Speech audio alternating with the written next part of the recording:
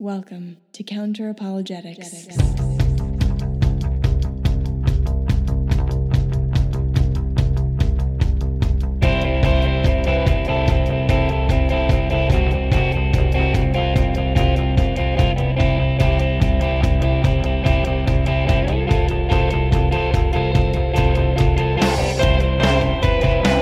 Welcome to Counter Apologetics. I'm your host, Emerson Green, and today we'll be discussing skeptical theism. You're probably already familiar with skeptical theism, even if you don't know it by that name. God works in mysterious ways. Everything happens for a reason. We are to God as an ant is to a human. What hope do we have of understanding why he does what he does, permits what he permits? God is God, and I am not. This is one of those rare cases where philosophy of religion meets with Christianity as it's actually known out in the wild. Skeptical theists, in response to the seemingly gratuitous evil we witness in our world, point out that we're not in the same epistemic position as God. Since we're not omniscient, we can't claim to know all the intricate connections between the events of our world. Something may seem like a tragedy, but it may have led to some greater good of which we're simply unaware. That's how skeptical theism works as a response to an argument from evil. We can all agree that there appears to be gratuitous evil in the world, but just because it appears that way doesn't mean that's how it is in reality. How do you know this apparently tragic event didn't happen for a reason? That there isn't a higher moral purpose to the terrible suffering we witness? So here's an argument for you. 1. If God exists, gratuitous suffering wouldn't exist. 2. Gratuitous suffering exists. Conclusion: God does not exist. Skeptical theists question the second premise. That's what they're skeptical of: the actual existence of gratuitous suffering. Okay, so what do we mean by gratuitous suffering? Since God is good, he wouldn't allow terrible things to occur for no reason. That's what gratuitous suffering is. Suffering that God would have no morally sufficient reason to permit or to create. According to William Rowe, an instance of suffering is gratuitous if an omnipotent, omniscient being could have prevented it without losing some greater good or permitting some evil that was equally bad or worse. In other words, if the suffering was pointless. But I can think of plenty of examples of pointless suffering, suffering which led to no greater good. We'll go into a few specific cases later, but for now let's just use William Rowe's standard example of a faun in a forest fire. Quote, "Suppose in some distant forest, lightning strikes a dead tree, resulting in a forest fire. In the fire, the faun is trapped, horribly burned, and lies in terrible agony for several days before death relieves its suffering. It seems quite evident that no greater good would have been lost had the faun's suffering been prevented." End quote. So here we've got a non-moral agent, a faun, being horribly burned by a forest fire started by lightning, natural evil, and suffering for days alone before finally dying. That suffering did not lead to a greater good. Pointless suffering is a problem for theism because if God is good, he wouldn't allow terrible evil to occur unless he had a reason. For the sake of argument, I'll grant you that God might allow suffering to exist in order to fulfill some greater purpose. But a good being wouldn't want there to be avoidable, pointless, unnecessary suffering. And an all-powerful being would be able to prevent such suffering. A being who allows suffering or causes suffering that serves no purpose and which occurs for literally no reason is not a good being. So imagine if I stood by, watching an elderly couple being mugged. The mugger has their money, but he's beating them and they're totally defenseless. For the sake of the example, let's say I judged myself able to prevent the mugging if I wanted to. It would be really easy for me for whatever reason. But I continue to watch this helpless old couple receive a ruthless beating until they're unconscious. Then the police arrive and ask why I didn't stop the mugging. They ask, "Were you afraid?" And I reply that I was not afraid. Was he armed? No, he wasn't armed. And you watched the whole thing happen. I sure did. So why didn't you try to stop the assault? No reason. No reason at all. Many words come to mind to describe such a person, but good isn't one of them. A being who harms others or allows them to be harmed for no reason is not good. If a good God is to allow terrible evil to befall humans and non-human animals, he must have a reason. To quote Daniel Howard Snyder, "On the face of it, the idea that God may well permit gratuitous evil is absurd. After all, if God can get what he wants without permitting some particular horror, or anything comparably bad, why on earth would he permit it?" End quote.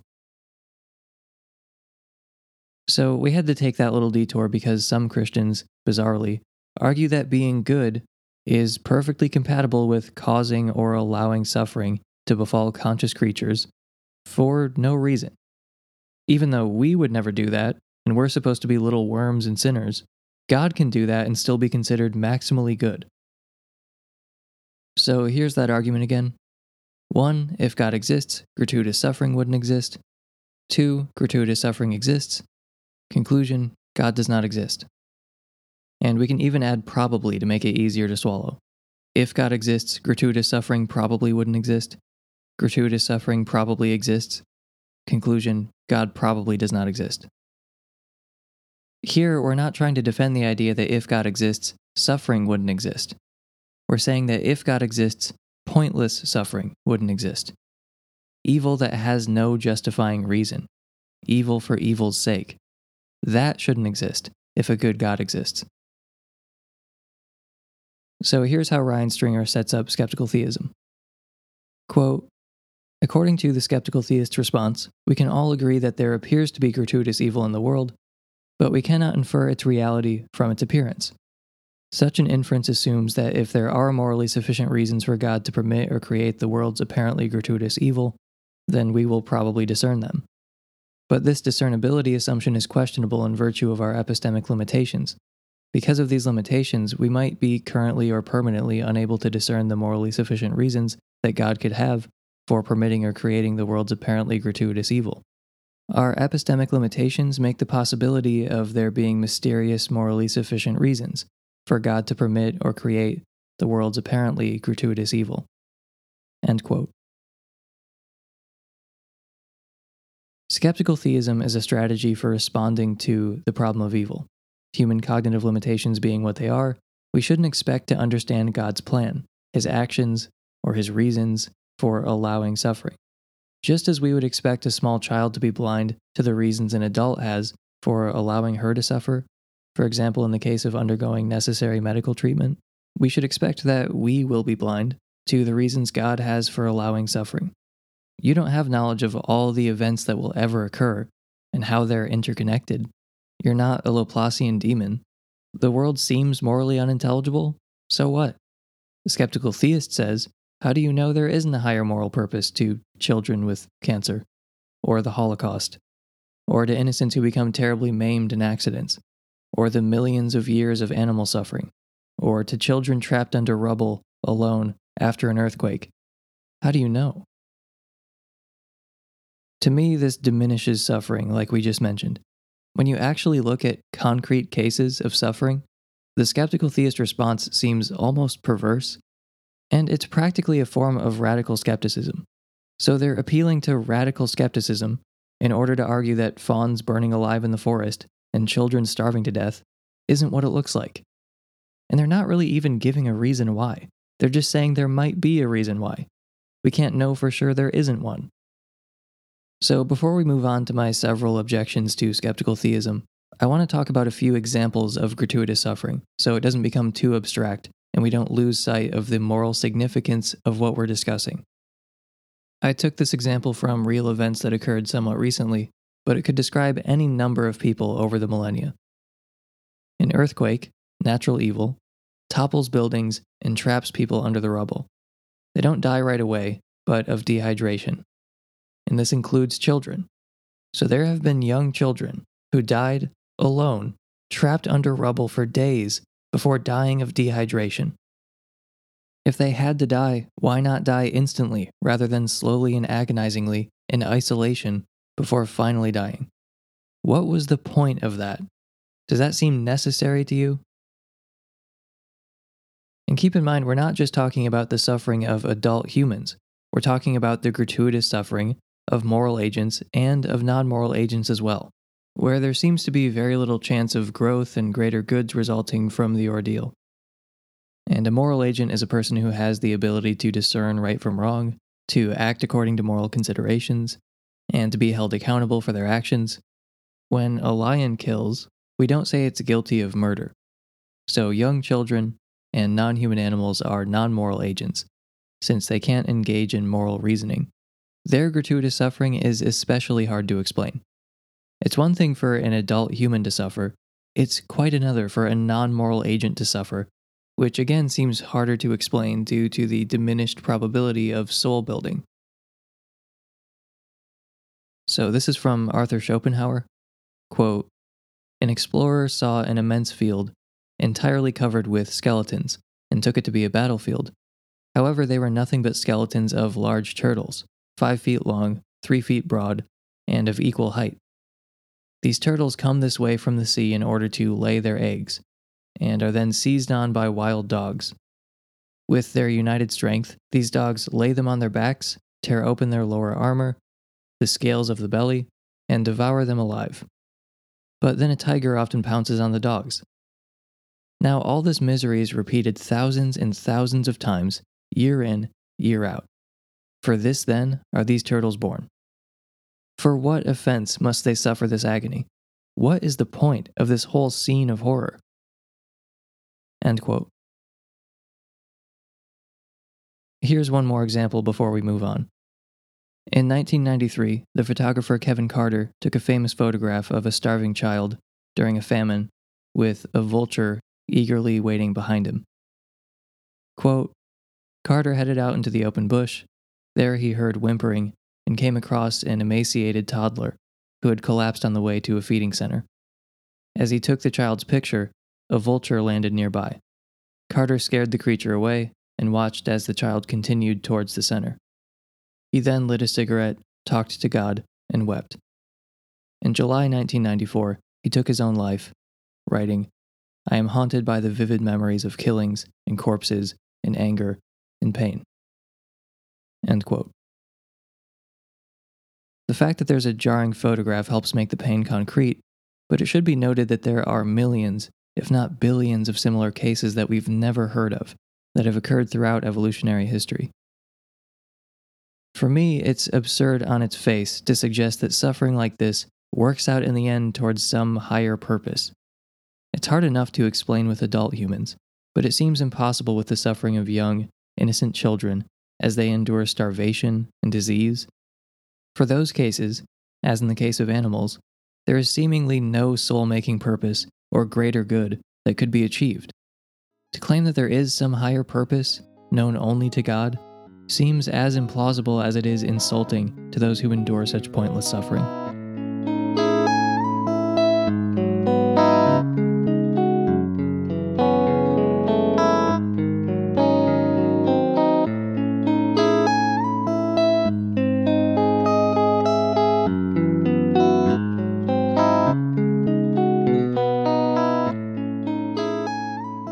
Paul Draper has argued that while it's possible that God has unknown reasons for permitting evil, it's also possible, and antecedently just as likely, that God would have unknown reasons for preventing evil.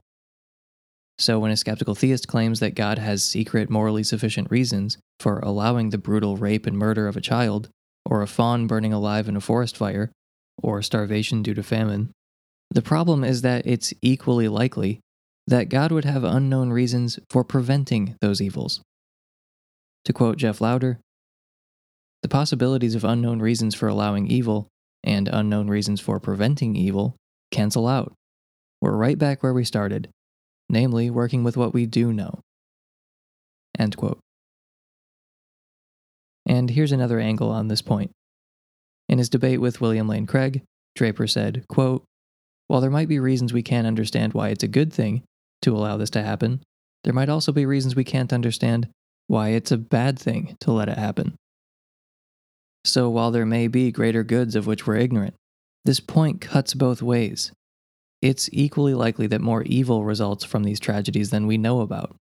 Maybe there are greater goods, but it's equally plausible that there are greater evils of which we're ignorant. They are equally strong points. So the appeal to unknown greater goods doesn't allow the theist to escape, any more than an appeal to unknown greater evils helps my argument. Again, these cancel out and leave us right where we began, trying to make sense of the evidence we actually have. So honestly, in my opinion, Draper's point is enough to put skeptical theism to bed. But as you may have gathered, we have not exhausted the reasons skeptical theism annoys me.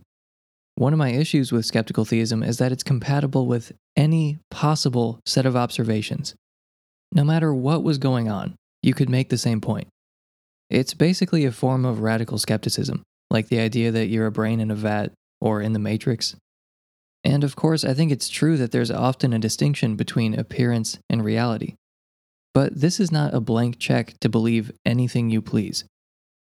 If some suffering in our world appears gratuitous, it's safe to say that it is gratuitous in reality, until shown otherwise.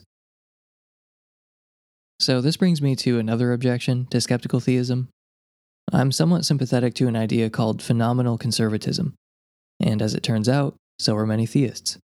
According to Martin Smith, phenomenal conservatism is a prominent view in epistemology that says, if it seems to one that X is true, then in the absence of defeaters, one has justification for believing that X is true. End quote. The world seems a certain way to you.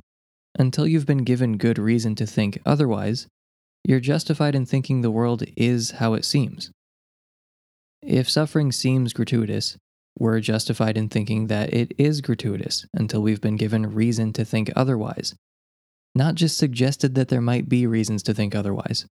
Of course, there might be reasons we could be wrong. That could be said about any hypothesis that's ever been offered. Everyone agrees that there seems to be gratuitous suffering. So until you've offered a defeater for that seeming, then we're rationally justified in affirming that the world is how it seems in this regard. And since the existence of gratuitous suffering is far more likely on naturalism than it is on theism, the fact that we observe gratuitous suffering is strong evidence against theism.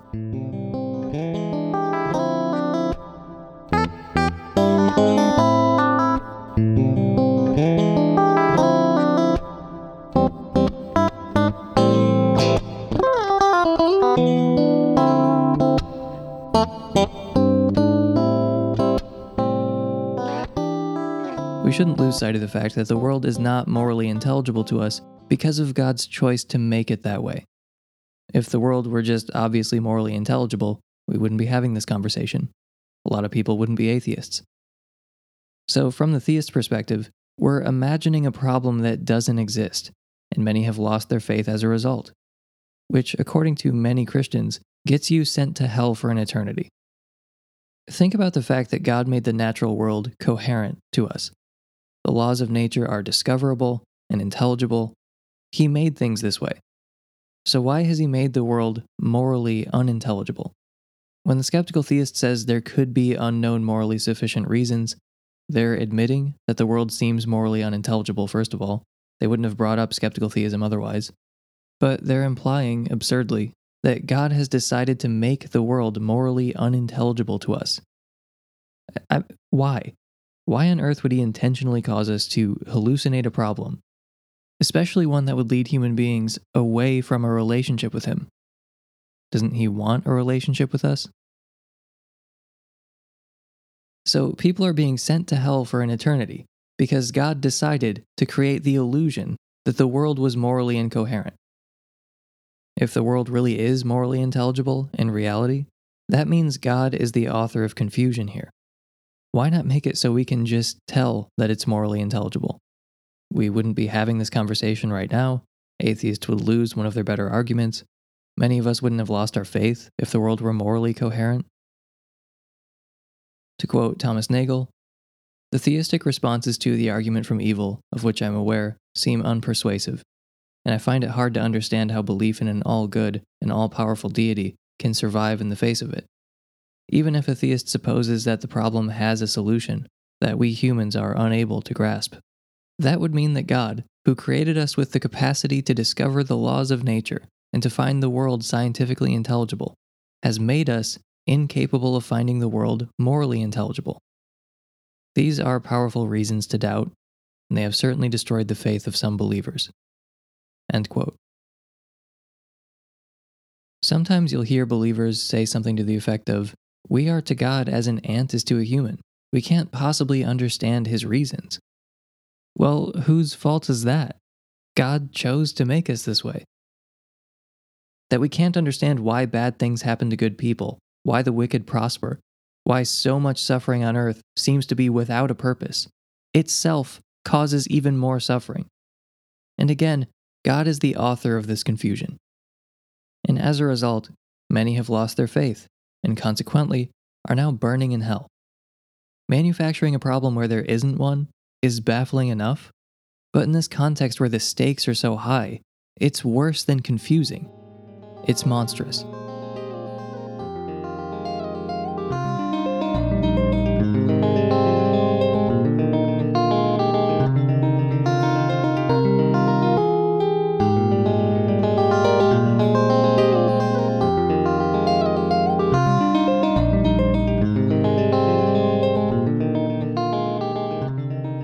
Let's say you had a daughter who needed to go to the doctor to undergo some medical treatment. The treatment wasn't going to be pleasant, but there's a good reason for it. This is essentially what many theists believe about apparent tragedies. There is some greater moral purpose, some justifying reason why God is allowing it to happen. We may not know what it is, but rest assured there's a reason. But a good father would be there for his daughter in the medical scenario. He would try to explain that there is a purpose. He would make her understand if he could. Regardless, he would try to be a comforting presence. However, many victims of tragedies don't feel God's comforting presence. Some do, some don't. This fact of divine silence during tragedies is much more likely on naturalism than theism. Many theists give the same analogy I just gave to defend skeptical theism. We're all like the child undergoing medical treatment. We're experiencing pain, but it's for a good reason that we just can't appreciate at the moment. Our loving Father, however, does understand the reason. I'm embracing their analogy. What a good father does in that situation, if he can't make his child understand, is be a comforting presence in the midst of that suffering. But many who are enduring tragedy do not feel God's comforting presence. On naturalism, this is not surprising. On theism, it's quite surprising. And by the way, if you're wondering why I'm using that sort of language, surprising on this hypothesis, not surprising on that, that has to do with a certain understanding of evidence and prediction, and in the show notes I go through the sort of generic form of the argument I'm making. Another objection to skeptical theism is what's called the Pandora's box objection. Once you've endorsed radical skepticism as a response to the argument from evil, it's hard to keep that skepticism from influencing other things that you'd rather it not influence. As many atheists and Christians have pointed out, appealing to human cognitive limitations to defeat the evidential argument from evil is inconsistent with the general project of apologetics. If our cognitive limitations really do prevent us from assessing whether God has morally sufficient reasons for allowing evil, then apologists cannot consistently appeal to other popular arguments for God's existence. Consistent skeptical theists should also claim that human cognitive limitations prevent us from assessing the antecedent probability of fine-tuning on theism, the probability of our universe beginning to exist on theism, even the resurrection. This is one reason why someone like Richard Swinburne thinks Christians ought not rely on skeptical theism, and instead should actually attempt to provide explanations for why God would allow the suffering we observe in our world.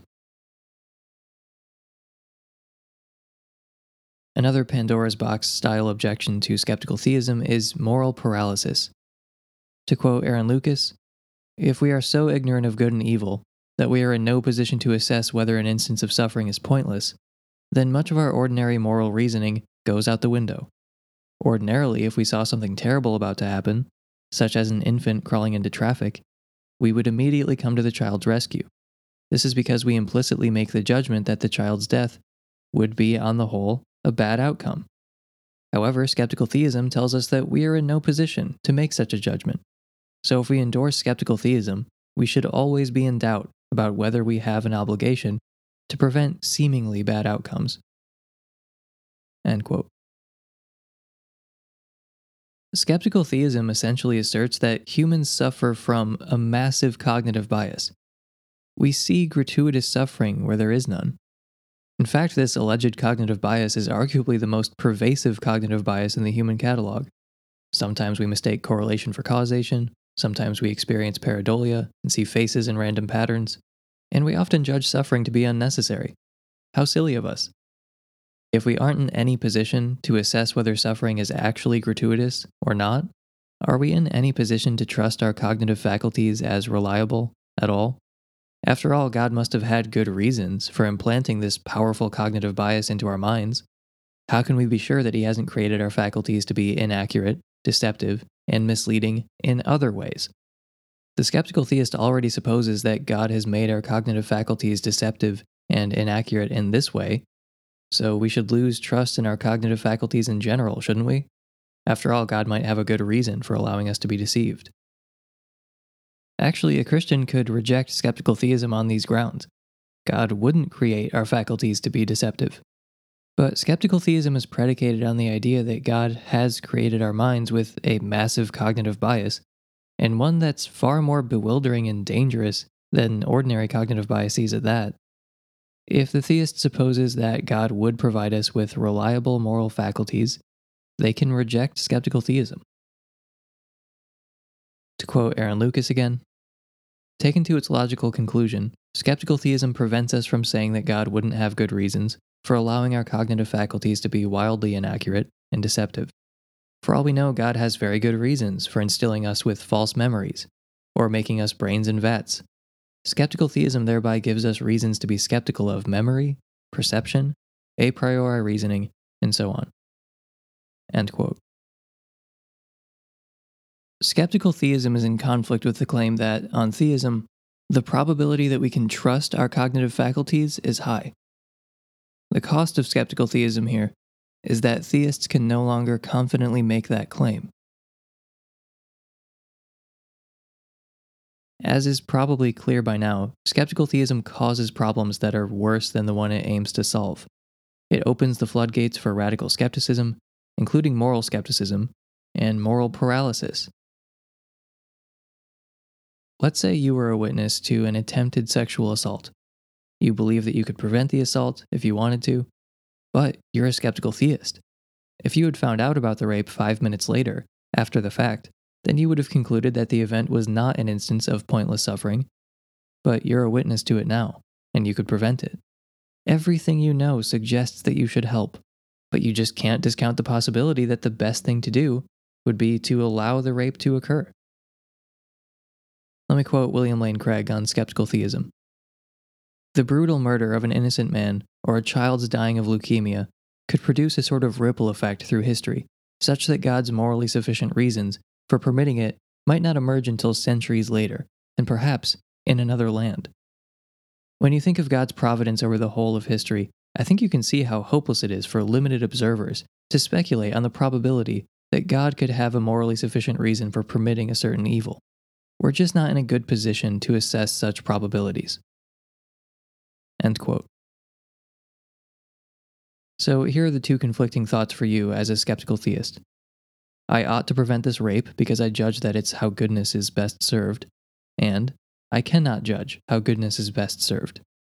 I mean, do you want to prevent greater goods from emerging in another land?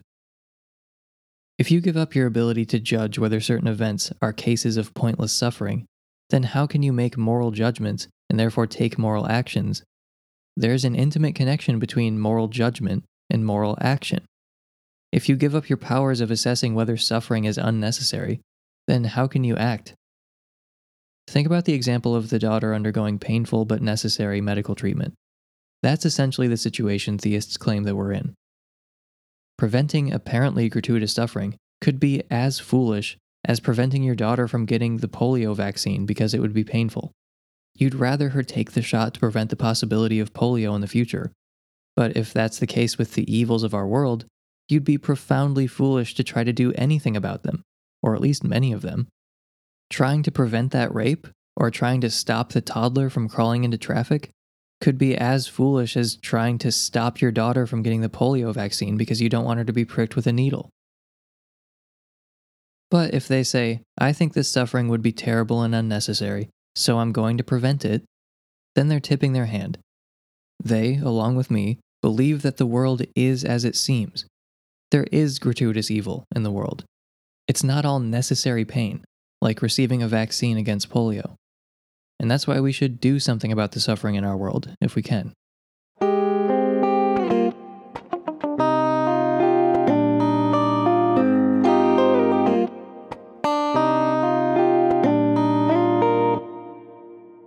There are genuine tragedies in our world, gratuitous evils, times when the good to come out of a terrible situation is negligible or non-existent.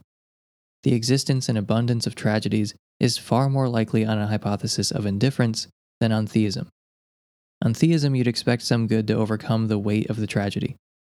In other words, there shouldn't be genuine tragedies. And for skeptical theists, tragedies are a myth. There are only apparent tragedies, since God will either make it right in the end, or he has a justifying reason for allowing this seemingly gratuitous evil. For skeptical theists, there is no case of a calamity that was visited upon an innocent, and that's all. There must be some kind of higher moral purpose. So if you believe in tragedies, times when something terrible really wasn't justified and wasn't outweighed by any notable good, then you can't be a skeptical theist. What's more, that's evidence against theism. The probability of the existence of gratuitous suffering on a hypothesis of indifference is quite high, but on a hypothesis like theism, it's quite low. So we've discussed several reasons to doubt skeptical theism. Draper's objection, phenomenal conservatism, that skeptical theism is compatible with any possible set of observations, the point about moral unintelligibility, divine silence during tragedies, Pandora's box, and moral paralysis. I also can't let it go without pointing out that the skeptical theist strategy amounts to saying God works in mysterious ways. Wow, well done, expending so much energy on a philosophy that you could have found stitched onto a pillow at your grandma's house. I've made it no secret that I have contempt for skeptical theism.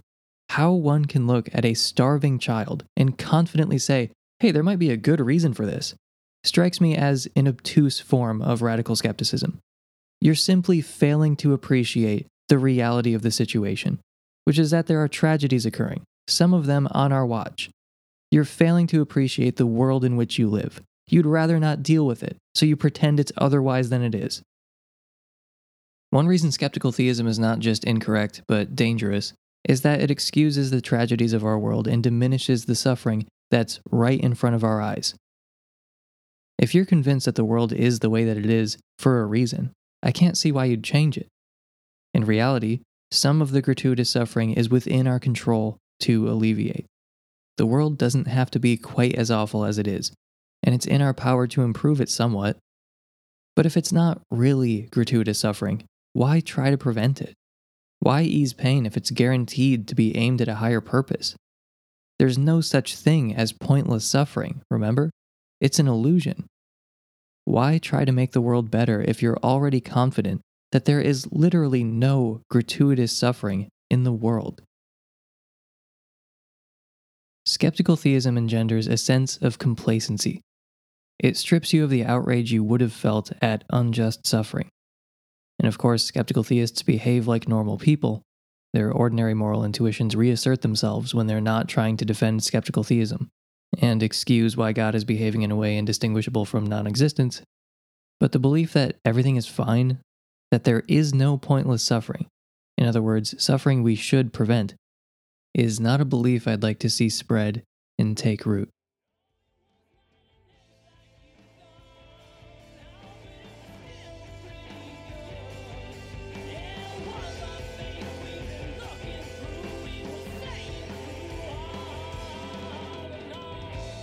Okay, that's all I have for you today. I have new patrons to thank, Eric Carlson and Andrew Fletter-Johann. Thank you, Eric, and thank you, Andrew. And I have a new Hall of Famer to welcome, Grim Frenzy. So thanks to my Hall of Fame patrons, Phil Stillwell, Richard Crossan, a Hoopy Fruit who knows where his towel is, Pre-Nifty, Rory B. Murkowski, and Grim Frenzy. And you can support this show on a per episode basis at patreon.com/counter, where you can get early access to every episode and access to bonus episodes. If you don't have the money to support on Patreon, but you still want to send people to hell and pretend like it's their fault, you can follow our social media on Twitter and Facebook, subscribe on YouTube, leave a 5-star review, or tell your friends about the podcast. You can also subscribe to and leave a review of our sister show, Walden Pod.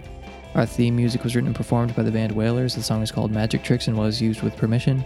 Thank you for joining me today. I've been Emerson Green, and I'll talk to you next time.